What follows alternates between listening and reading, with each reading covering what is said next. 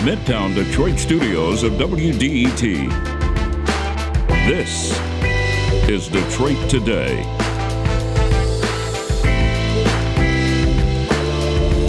Today is the Juneteenth federal holiday, a new observance of a tragic story in American history, one that saw slaves in bondage for years after they were set free by Abraham Lincoln's Emancipation Proclamation. We're going to spend the hour talking about Juneteenth, what it means, what we're celebrating, and how we move closer to the equality that America promises. It's all next on Detroit Today, but first the news from NPR.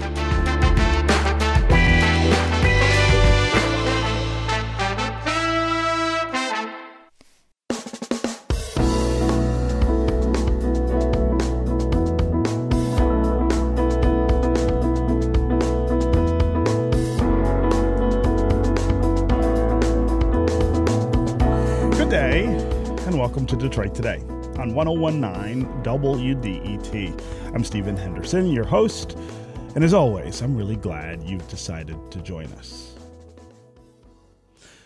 Freedom does not come easily, and it can't be taken for granted.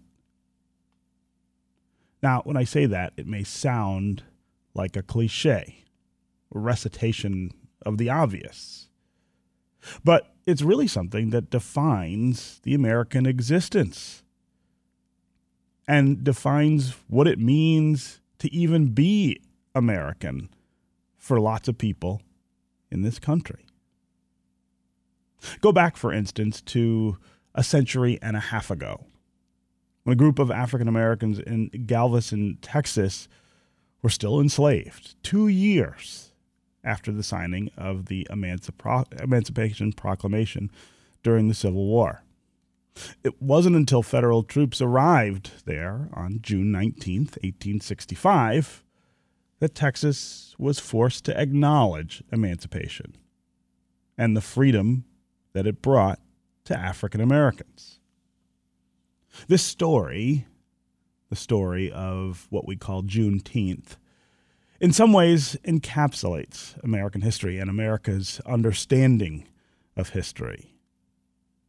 A lot of times we're reluctant to share that full story of what happens here in America. And so often we've intentionally forgotten history, covered up facts, hidden narratives about the things that have brought us to this moment. But the power to tell truths about American history, the good, the bad, the ugly, might be changing. There seem to be more people interested in learning the full story of how we got here and how we have come to interact with the symbols and people and physical structures that surround us now. Telling honest stories about American history is one of the reasons that the federal government recently decided to make Juneteenth a federal holiday. People all over the country are off work today during the first federal celebration of Juneteenth. And while this is about celebrating and maybe resting on a day off, it also raises its own critical questions. Is this what progress looks like? And are we on a path to creating a more equal and just America? An America where the black-white wealth gap is not so stark, where African Americans are not living in neighborhoods where there is an opportunity to move on, isn't integration, isn't all of the things that we have been promised over and over and over again? Or is all of this just symbolism? Is Juneteenth's federal holiday status some kind of empty rhetoric supported by corporate exploitation of African Americans and another opportunity to sell things off of black people? Those are pretty stark polls, of course, and the truth probably lies somewhere in the middle. But I think it's really worth thinking today about what we're recognizing, what we're celebrating, and what it actually means. What it means in the context of the things that we're talking about, debating about, arguing and fighting about in this country today. That's where we begin the conversation today. And to help us think through all of this, the meaning of Juneteenth, what its federal status says about our culture, and where we're headed with all of this, is Hasan Kwame Jeffries. He is an Ohio State University history professor who specializes in civil rights and the Black Power movement. Professor Jeffries, welcome back to Detroit Today. It's great to be with you. Yeah, great to have you here. So let's go back a little bit and fill in some context. I still run across people who ask me, what is Juneteenth? There are a lot of folks who just aren't filled in on what we're talking about here. So let's go back and quickly tell the story of what happened on June 19th, 1865 in Galveston, Texas. Well, I think to begin to explain what Juneteenth is, I think we have to go back just a couple of months before that fateful day in June of 1865. In April of 1865, almost a world away on the other side of the United States, if you will, in Virginia, Robert E. Lee and the forces of the Confederacy surrendered to Union troops, effectively ending the insurrection that was designed to create a new nation from states that continued to maintain the institution of slavery.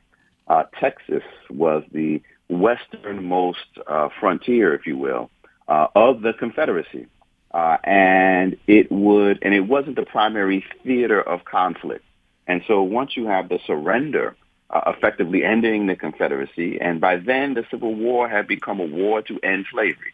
If the Confederacy was defeated, slavery would be abolished. And it would take a little while for not just word to travel. I mean, obviously there's no internet, there's no mass communication, no instant communication. But it didn't take 2 months for black folk to hear that the Confederacy had surrendered.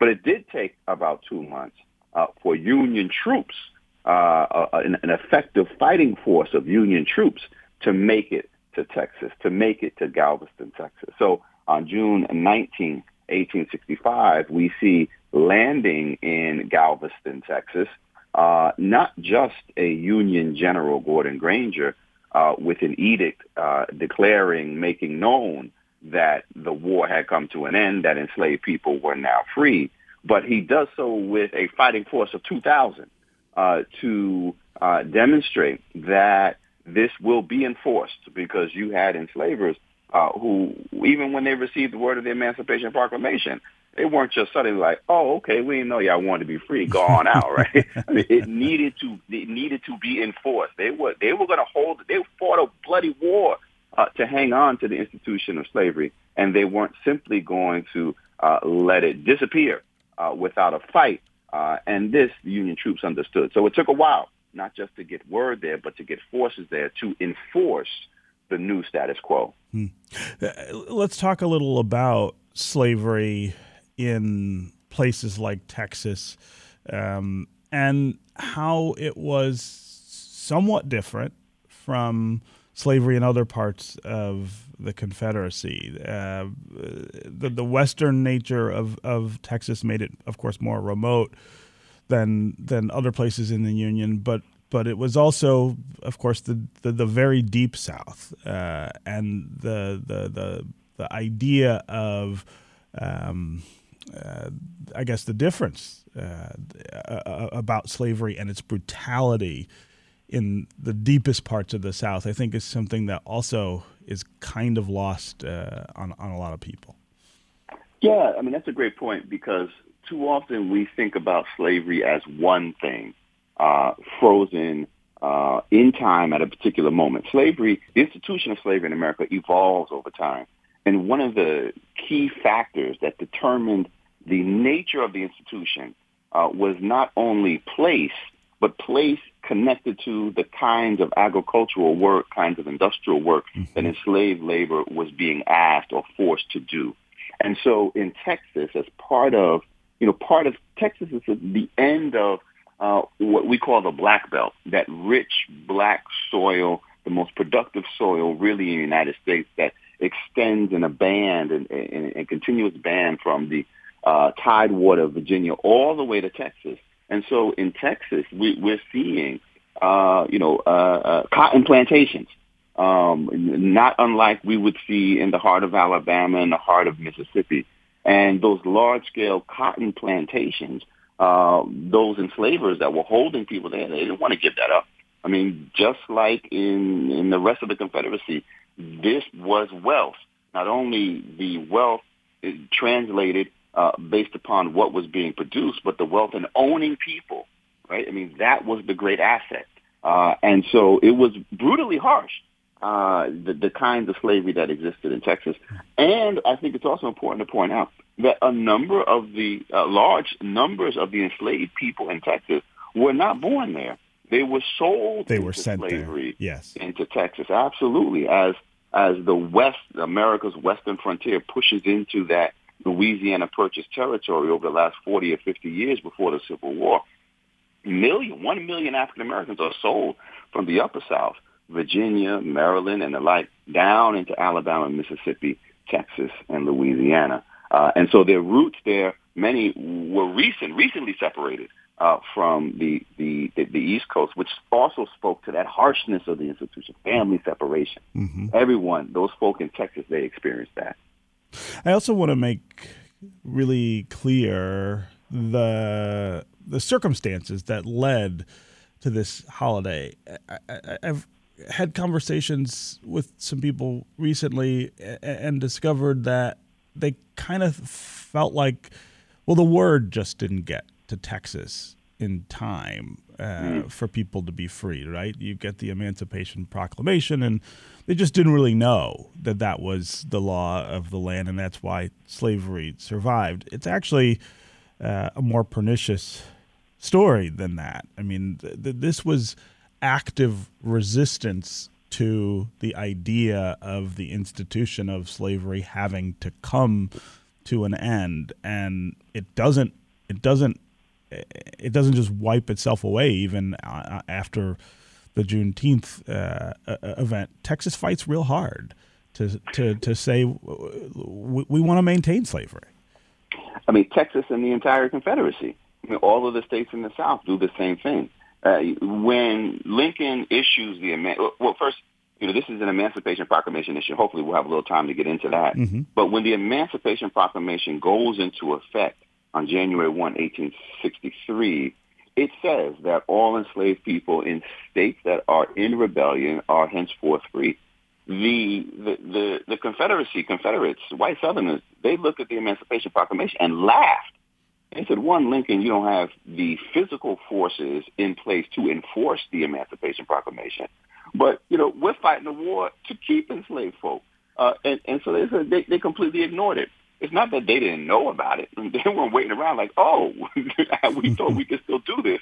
And enslaved people knew, too. Whatever white folk knew, enslaved people knew. And sometimes before even the white folk. But they understood, too, like, all right, well, what are we supposed to do here? Who's going to enforce this? So we're enslaved folk down in Texas and Alabama and throughout the Confederacy are biding their time, waiting for an opportunity to steal away the Union lines if they could. But they are effectively still being held in bondage despite the Emancipation Proclamation, because these white Southerners were like, no, we're not going to recognize that.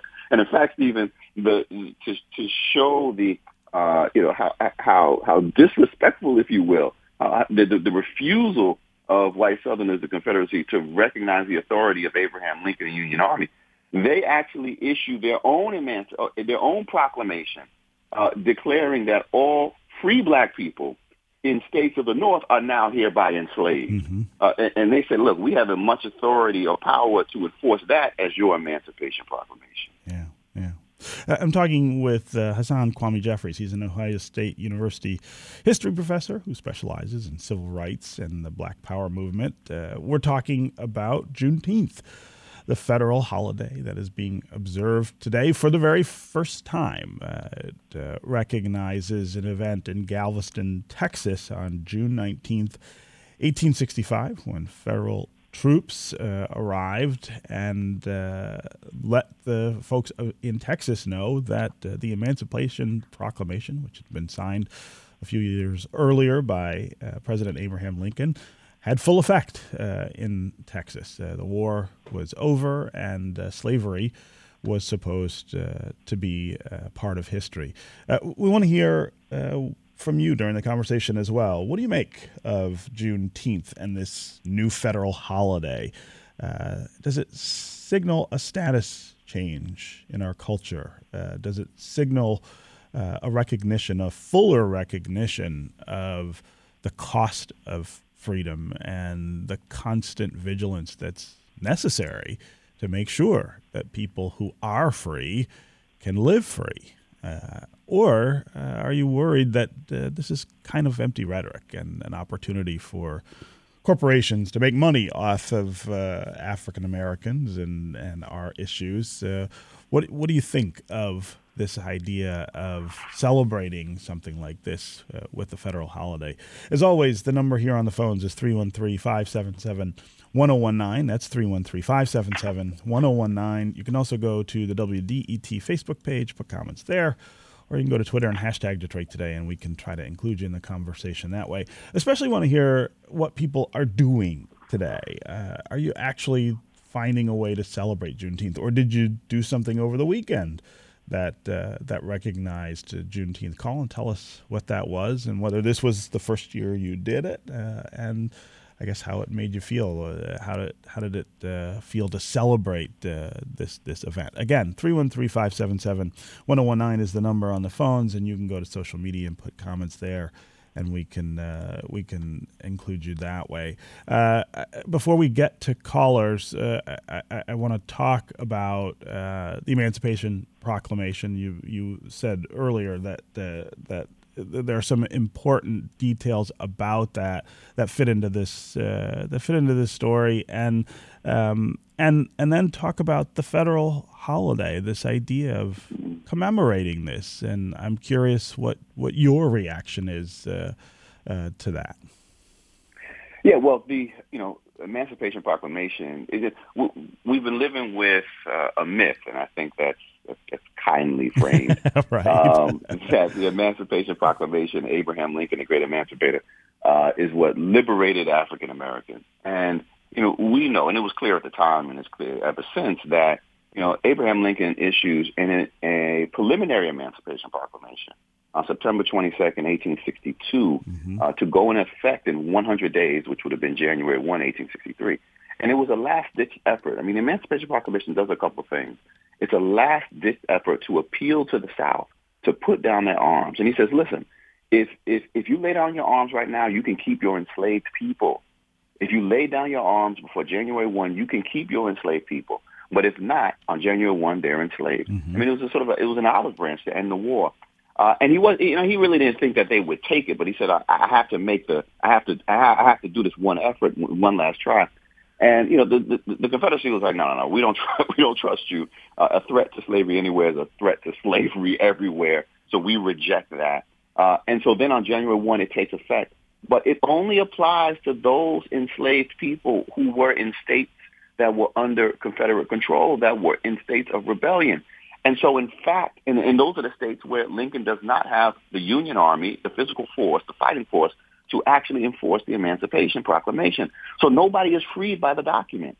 And in fact, on January 1, more people are enslaved, about 10,000 or so, because and kept in slavery, many more thousands, because in those places where the Union did have control, it said that the status quo of slavery remains. And so it's unfortunate that at that moment in time, you don't see anyone being freed, but it was still an important step because at that point, it becomes a war to end slavery. What Frederick Douglass and so many others have been clamoring for and demanding since day one, since the shots at Fort Sumter. So there's no going back. That isolates the Confederacy because Britain and France and the European powers that had already banned the institution of slavery, abolished the institution of slavery, they were not going to come in and now recognize the Confederacy. So that keeps them isolated from getting much needed military and economic resources. But then the other key component is that the Emancipation Proclamation allows finally for the recruitment and enlistment of African American men into the armed forces, into the Union Army. And 185,000 would eventually serve. That was a critical shot in the arm of vital manpower at a time when white Northern men were like, look, we're done with this, right? We're cool to say the Union, we ain't fighting for these black folk. And recruits, draft riots, and the like were up. So it at the moment, it signals there's no going back. This is a war about slavery and a war to end slavery. And most importantly, we're now able to recruit African Americans into the Union Army. And that is really what the Emancipation Proclamation did historically. And then last, if we just have 30 seconds, sure. It still was an important symbol, right? So although it doesn't free anybody, on January 1, on New Year's Eve, 1863, January 1, African Americans across the free states, are waiting with bated breath to see if the Emancipation Proclamation goes into effect. They're gathered at churches. This begins the watch night service tradition within the African American community, hoping that Lincoln doesn't withdraw that Emancipation Proclamation. And when word reaches them that, no, it's gone into effect, they celebrate because they know, while no one is free at the moment, that a new day has begun, that the steps necessary to bring slavery to an end, that legal recognition, are now have been taken. And so that becomes one of those emancipation moments that black folk would celebrate for decades to come. Yeah. Okay, when we come back, we're going to continue talking about Juneteenth, this new federal holiday, the history behind it, and how we should all be thinking about it as we celebrate this new federal holiday. We'll get Professor Jeffrey's take on this holiday and what it means and whether it is truly turning a page toward more equality, getting to the kind of root of the questions about inequality in America, or whether it's just kind of empty symbolism, which there is, of course, so much of in our culture. We'll also get to your calls and your social media comments. Ed in Detroit, Alex in Grosse Pointe Woods, Yolanda in Detroit. You will be up first. If you want to join them, 313-577-1019 is the number on the phones. Of course, you can also go to social media and put comments there. We'll be right back with more Detroit Today.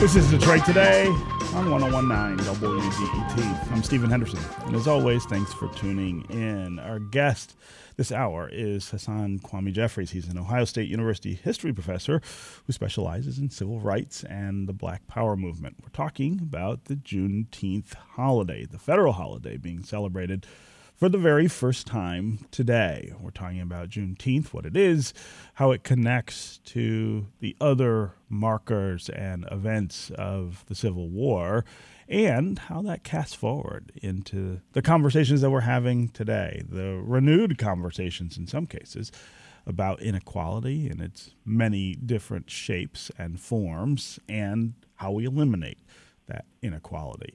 As always, we want to hear from you on the phones and on social media. 313-577-1019 is the number. That's 313-577-1019. You can also go to the WDET Facebook page, put comments there, or go to Twitter and hashtag Detroit Today, and we'll work you into the conversation. I want to go quickly to Yolanda on the phones. Yolanda in Detroit, welcome to the show. Hi, Stephen. It's Hey. good to speak with you again. Last time I spoke with you, I was attending an event at Fort Pillow in Tennessee. Right. I remember that. So I do have four ancestors who fought for the Union Army, and to me they were victory fighters. And I have relatives who were enslaved in Tennessee, and I need to point out to everyone, and everyone needs to understand that the Emancipation Proclamation had very limits, and it was the 13th Amendment that actually abolished slavery. Right. My ancestors in Tennessee were still enslaved on June 19, 1865. It was only until December 6, 1865, that slavery was totally abolished. So Juneteenth, in my opinion, is just confusing a lot of people because they don't know the full story, that freedom was a process, and that should be a phrase.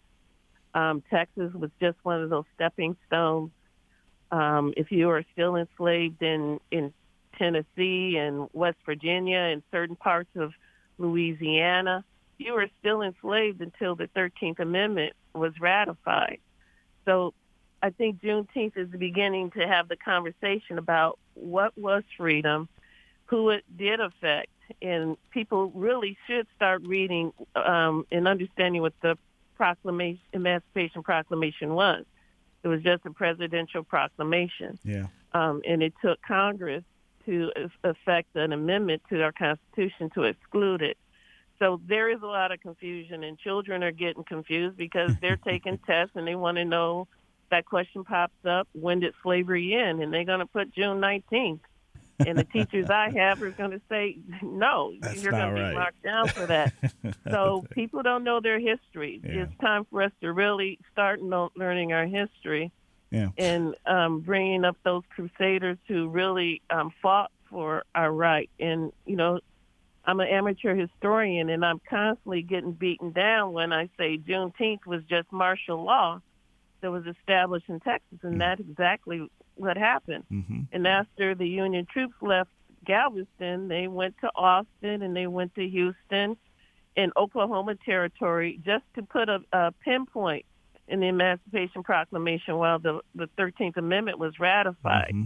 So if people celebrate June 19th, I wish they would really focus in what totally abolished slavery in the United States, and that was the 13th Amendment on December 6th. Yolanda, I think that's a really interesting idea that maybe we're focused on the wrong event when we think about the end of slavery as an institution and the actual freedom that African Americans finally experienced. Yolanda, as always, I really appreciate your call and your perspective. But Professor Jeffries, let's talk about first your reaction to the Juneteenth holiday, but then to Yolanda's question: should we be celebrating December 6th as the day that the 13th Amendment was ratified, and that really was the end of slavery?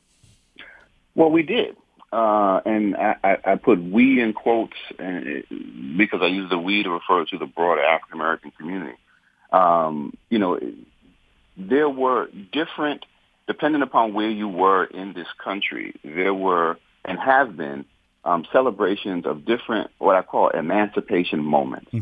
And so in Massachusetts, for quite a number of years, December 6, 1865, when the requisite number of states had ratified the 13th Amendment, that was the emancipation moment that was celebrated. And there would be gatherings and get-togethers, much in the tradition of what we see with Juneteenth. But that was, you know, it wasn't Texas, right? I mean, so it was Massachusetts, the North. In other places, you had the January 1 Emancipation Proclamation, the watch night services when people would come together. That was the emancipation moment that they celebrated in Philadelphia, because that's when they remembered coming together and recognizing, okay, this is different. And then for others, later on, we see in February the emancipation moment being celebrated connected to Abraham Lincoln's birthday in Jacksonville, Florida, for example. And so, you know, the Juneteenth is regional. I mean, Yolanda's absolutely right. I mean, this marks Texas. when these particular folk in Texas received word. There would still be people, enslaved folk in Texas for many weeks, if not months, after Juneteenth. And so is it the literal end of slavery? No, it is not. It is the technical legal end of emancipation, the 13th Amendment, when it's ratified? Yes. But I think it's important to recognize collectively what this symbolizes. And it symbolizes the end of the institution of slavery, the emancipation moment. And why do we connect it, or why has Juneteenth, among the others, become what we have zeroed in on? I think it's because Juneteenth had a longer lasting impression. It was celebrated longer. The December 6th celebrations faded away. New Year's watch night services became a little bit more religious. Abraham Lincoln kind of got morphed into Negro History Week and then Black History Month. And so Juneteenth sort of hung in there, if you will. And was a tradition that Black Texans took with them as they moved into sort of a Texas diaspora, and still, becomes a state holiday first. I mean, so there's sort of the logic of its evolution causes it to rise above the others as the emancipation moment that we recognize. But it should just be a point of entry in which we begin to have these broader conversations about, okay, how did slavery end? Why did it take so long? And what role did African Americans have in their own liberation? And so when we think about this new federal holiday, and of course, there are people who've done ridiculous or silly things around it. The Juneteenth ice cream is the one that stands out to me, just because that's kind of funny.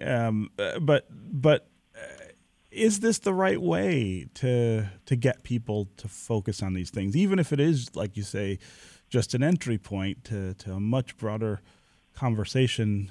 Is a federal holiday, why is a federal holiday important? I think it is important. I think it's a modest step in the right direction, but it is a meaningful step. It is clear, I think two things are clear. One, having Juneteenth as a federal holiday is not going to lift anybody out of poverty, right? There was no reparations checks attached to making this a federal holiday. But if we take the holiday, if we take this national recognition, a call for the nation to pause and say, okay, let's reflect on this emancipation moment. Let's reflect on what it meant, not just to end the institution of slavery, but let's reflect on the 250 years leading up to it. And let's reflect on what happened after emancipation. How did African Americans define freedom? What were the obstacles that they faced? Then, while it may not lift anybody out of poverty, if we take it seriously, then it could sure help explain why poverty persists in the racialized ways that it does, if we take the time to sort of use this as a point of entry into a broader conversation. And so, it is important. There's no other moment on our calendar that we as a nation stop and say, hey, let us actually recognize that slavery was a problem, and that at this moment in 1865, whatever day on the calendar you want to mark it, but at a certain point, we ended 2.5 centuries of the most extreme forms of human oppression that served as foundational to what this nation was. At that moment, we do become a different nation, one that says the institution of slavery is no longer permissible. This barbaric treatment of African Americans is no longer permissible. That sets us on a new trajectory. Democracy isn't fully realized, but we inch ever closer to it, and could never fully have it as long as the institution of slavery was in place. So it is meaningful in the sense that if we give it the right meaning and do the right thing. Look, if we're just buying mattresses, Juneteenth mattresses in 5 years, but that's what capitalism is, right? I mean, there are going to be Juneteenth mattress sales, right? Yes, there will. So it's going to happen, but that's okay. That's just the way sort of America works. It depends. It really is up to us, I think, to make sure the holiday has the meaning that the original enslaved folk attached to it, with that day off, that day of remembrance, that day of saying we will never forget but then also a day of celebrating those who led the nation into freedom. Yeah, yeah. Again, Yolanda, always love hearing from you on the program, and thanks very much for calling today. Let's go next to Ed in Detroit. Ed, what's on your mind? Excellent guest. Your guest and Yolanda have both covered most of the ground that I wanted to cover. So the point I want to make is, and it follows up on your guest, one of the points he made. In countries that were part of the British Empire at the time, parliaments ended slavery in that empire. Many of those countries, till today, celebrate the anniversary of the date the law took effect as Emancipation Day. When I was a child, probably the biggest late summer event in the Detroit-Windsor area was the celebration of Emancipation Day in Windsor. And blacks from Windsor, Toronto, Detroit, Chicago, all over the Great Lakes region would travel to Windsor to participate in the celebration of the end of slavery in the British Empire. Boy, that is absolutely new information for me, Ed, and I imagine that you may be a few years older than I am, so that may be something that didn't happen by the time I was born. But I'm really glad you called and shared that memory. Professor Jeffries, that goes to your point of the way in which African Americans in different places have acknowledged and celebrated emancipation in different ways. And as Ed points out, it's not just American. It's Africans who were enslaved in many different parts of the world. No, absolutely. I mean, it's a great point. I mean, in Washington, D.C., they celebrate Emancipation Day in April. But in New York, where you have a large Caribbean diaspora, you would often find various members of Jamaica or former colonial possessions would still celebrate their emancipation days as they would on the island when the calendar turned in that direction. So I think it really does speak to this idea, and the U.S. is finally catching up, formally and officially, that marking emancipation is really important, and we've seen it done variously, often by the state itself, depending upon the colony, the former colonial possessions. But here, I think this is actually a little bit interesting in terms of why do we do Juneteenth as opposed to sort of, December with the 13th Amendment. Because Juneteenth is actually generated from the people, right? It grows out of the soil, right? It's truly black folks celebrating their emancipation on their terms. I also think that's why there's been such a resonance for the Juneteenth as opposed to any of the other days. Yeah. Okay, when we come back, we're going to continue this really wonderful conversation about Juneteenth and the first official federal holiday celebrating Juneteenth. We'll continue to hear from you on social media and on the phones as well. Janice in Detroit, Janet in Detroit, we will get to you. If you want to join them, 313-577-1019 is the number here on the phones. We'll be right back with more Detroit Today.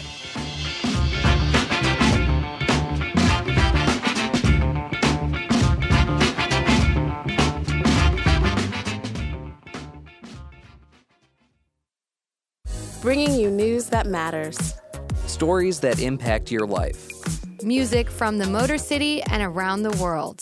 This is 1019 WDET, Detroit's NPR station.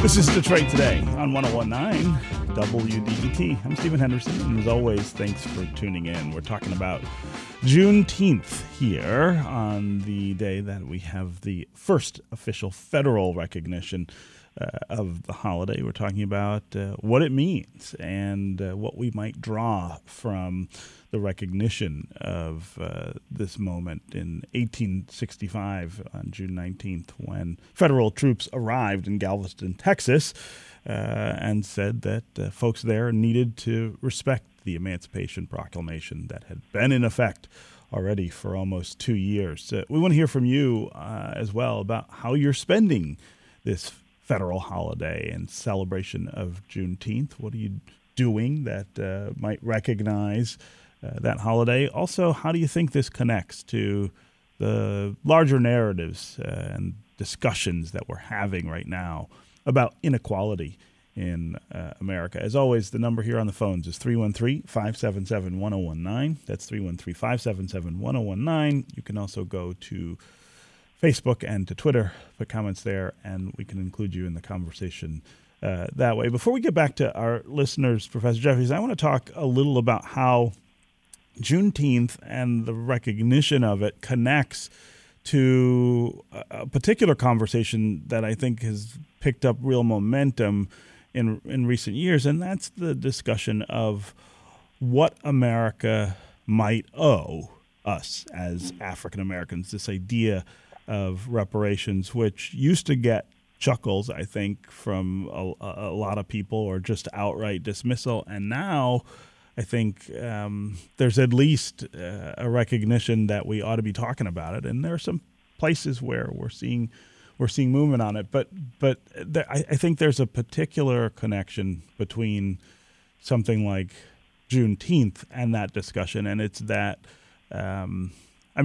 for me, the idea of Juneteenth is just a reminder that you can't take freedom for granted, no matter what the circumstances, that it is not an inevitability and it's not a self-executing idea, that it is something that requires vigilance and accountability. And that kind of thought, I think, also powers the idea of reparations. No, I agree, and I think that is especially relevant now. I mean, we can substitute the terms. Certainly, freedom is sort of a universal human freedom, but in the sort of the civic realm, the idea of democracy. Mm-hmm. Democracy isn't just self-replicating, isn't self-propelling. You have to work to secure democracy, to maintain democracy, to expand democracy, in the same way you have to do with freedom. And if you do not work to do it, then the very opposite will occur. You know, Dr. King, one of his, was fond of saying the arc of the moral universe is long, but it bends towards justice. And we get very happy with that and sort of leave it there. But we don't continue on with what he wrote about in Letter from Birmingham Jail, in which he says, you know, in effect, that it will bend towards, the arc of the moral universe will only bend towards justice if we exert the force necessary to bend it in that direction. Left to its own devices, it will bend towards the status quo. If the status quo is injustice, then it will bend in that direction. If it's unfreedom, if it's not freedom, then it will bend in that direction. And so I think this Juneteenth, this pause, this recognition is important because it draws our attention to this moment in the American past where freedom was not free, freedom was not guaranteed. Freedom had to be fought for, and in order to secure it and to expand it, and to make sure that all Americans, all people born in the soil, all people living here, all people brought here could enjoy those basic rights. I just hope that as part of, and this I think ties into the reparations question, that once we, you know, draw our attention to what slavery actually was and what occurred after emancipation and, you know, the shortcomings of Reconstruction, and not just its failure, but its intentional undermining by white Southerners and the neglect by white Northerners, then we will start to, maybe we will have seriously better understand why reparations are necessary, right? And in part because they never occurred. Mm-hmm. And we're still living with that, the long legacy, the effects of that 2.5 centuries of bondage and another century of legalized segregation and discrimination. Yeah.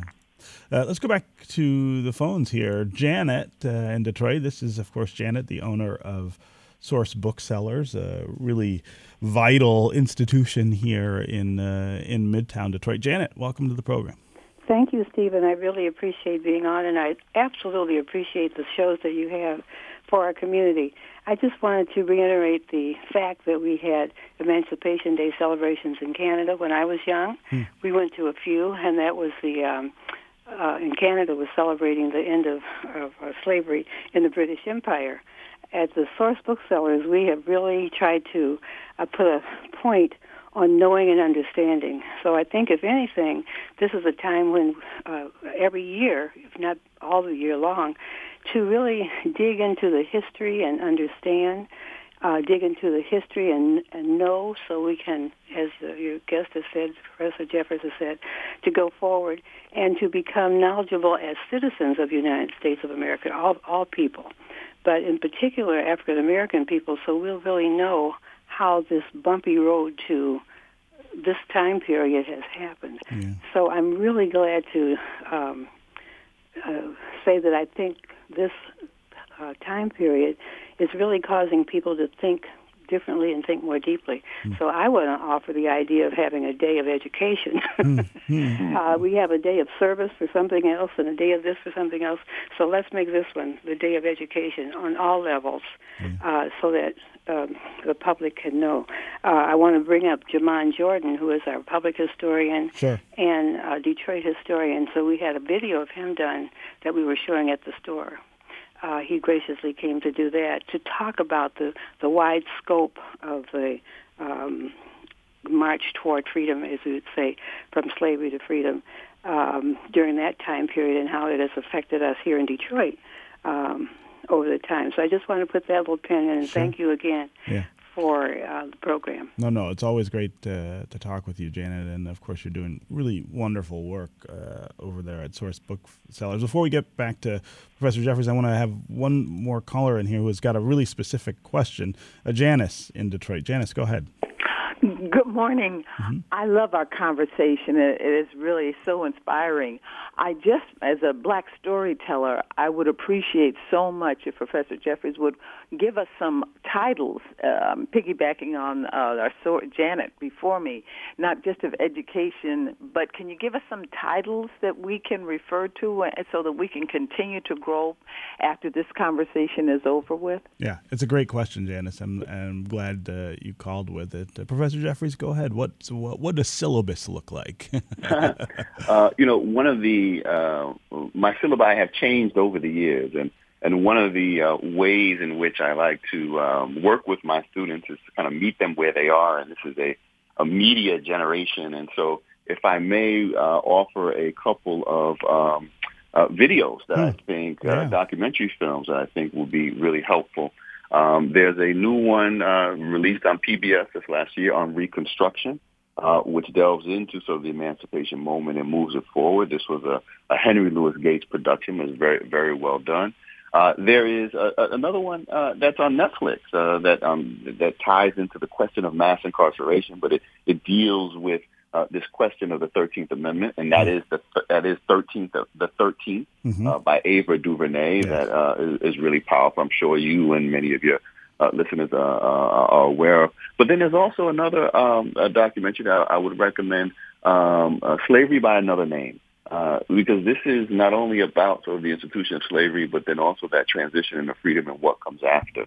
And this explores convict leasing and the evolution and the rise of that as we see white Southerners determined to recreate the basic labor relations that they lost with the institution of slavery. So while slavery ends, that enslaver's mentality does not. And that informs what black folk, it shapes the contours of life for African Americans for many decades after the institution of slavery is over. Yeah. Janice, again, really great question. I'm glad you called with it. Let's go next to Lenny in Detroit. Lenny, welcome to the show. Hello, yes, this is Lenny. Go ahead. I just want to insert there's another reason to celebrate June 19th in recent history, because June 19th, 1972 is when the United States Supreme Court ruled 8-0 against Nixon's power grab. Mm-hmm. And in favor of the White Panther Party suit against warrantless wiretaps. And the ruling by the Supreme Court in 1972 is important in view of the new Supreme Court and would they have the guts to stand up against Trump's power grab? So it's all very topical, but that's why I celebrate June 19th, the end of slavery and the end of the dictatorship, or the end of potential dictatorship we were facing then, you know. It's a big holiday. I did not realize that was also on June 19th, Lenny, until you pointed that out. But that is a very important ruling, and it declared unconstitutional the wiretapping that the Nixon administration was doing on black radicals in particular in that era. So thanks very much for that reference, Professor Hassan Kwame Jeffries. Always great to talk with you here on Detroit Today. Thanks so much for joining us to talk about Juneteenth. Thank you so much for having me. Keep up the wonderful work, and happy Juneteenth. Yes, happy Juneteenth to you as well. Okay, that is going to do it for us today. Come back tomorrow when we're going to talk with a Detroit Free Press writer about who owns Detroit's newest restaurants and how they can be more inclusive. Then we're going to talk with a journalist about the meaning of gentrification and how that is playing out in cities like Detroit. Detroit Today is produced by Sam Corey, Nick Austin. Our program director is Joan Isabella. Our technical director and engineer is Matthew Trevethan. And Detroit Today's music is created by Sam Bobian and Will Sessions. This is 101.9 WDET-FM, Detroit's NPR station, your connection to news, music, and conversation. We'll talk again tomorrow.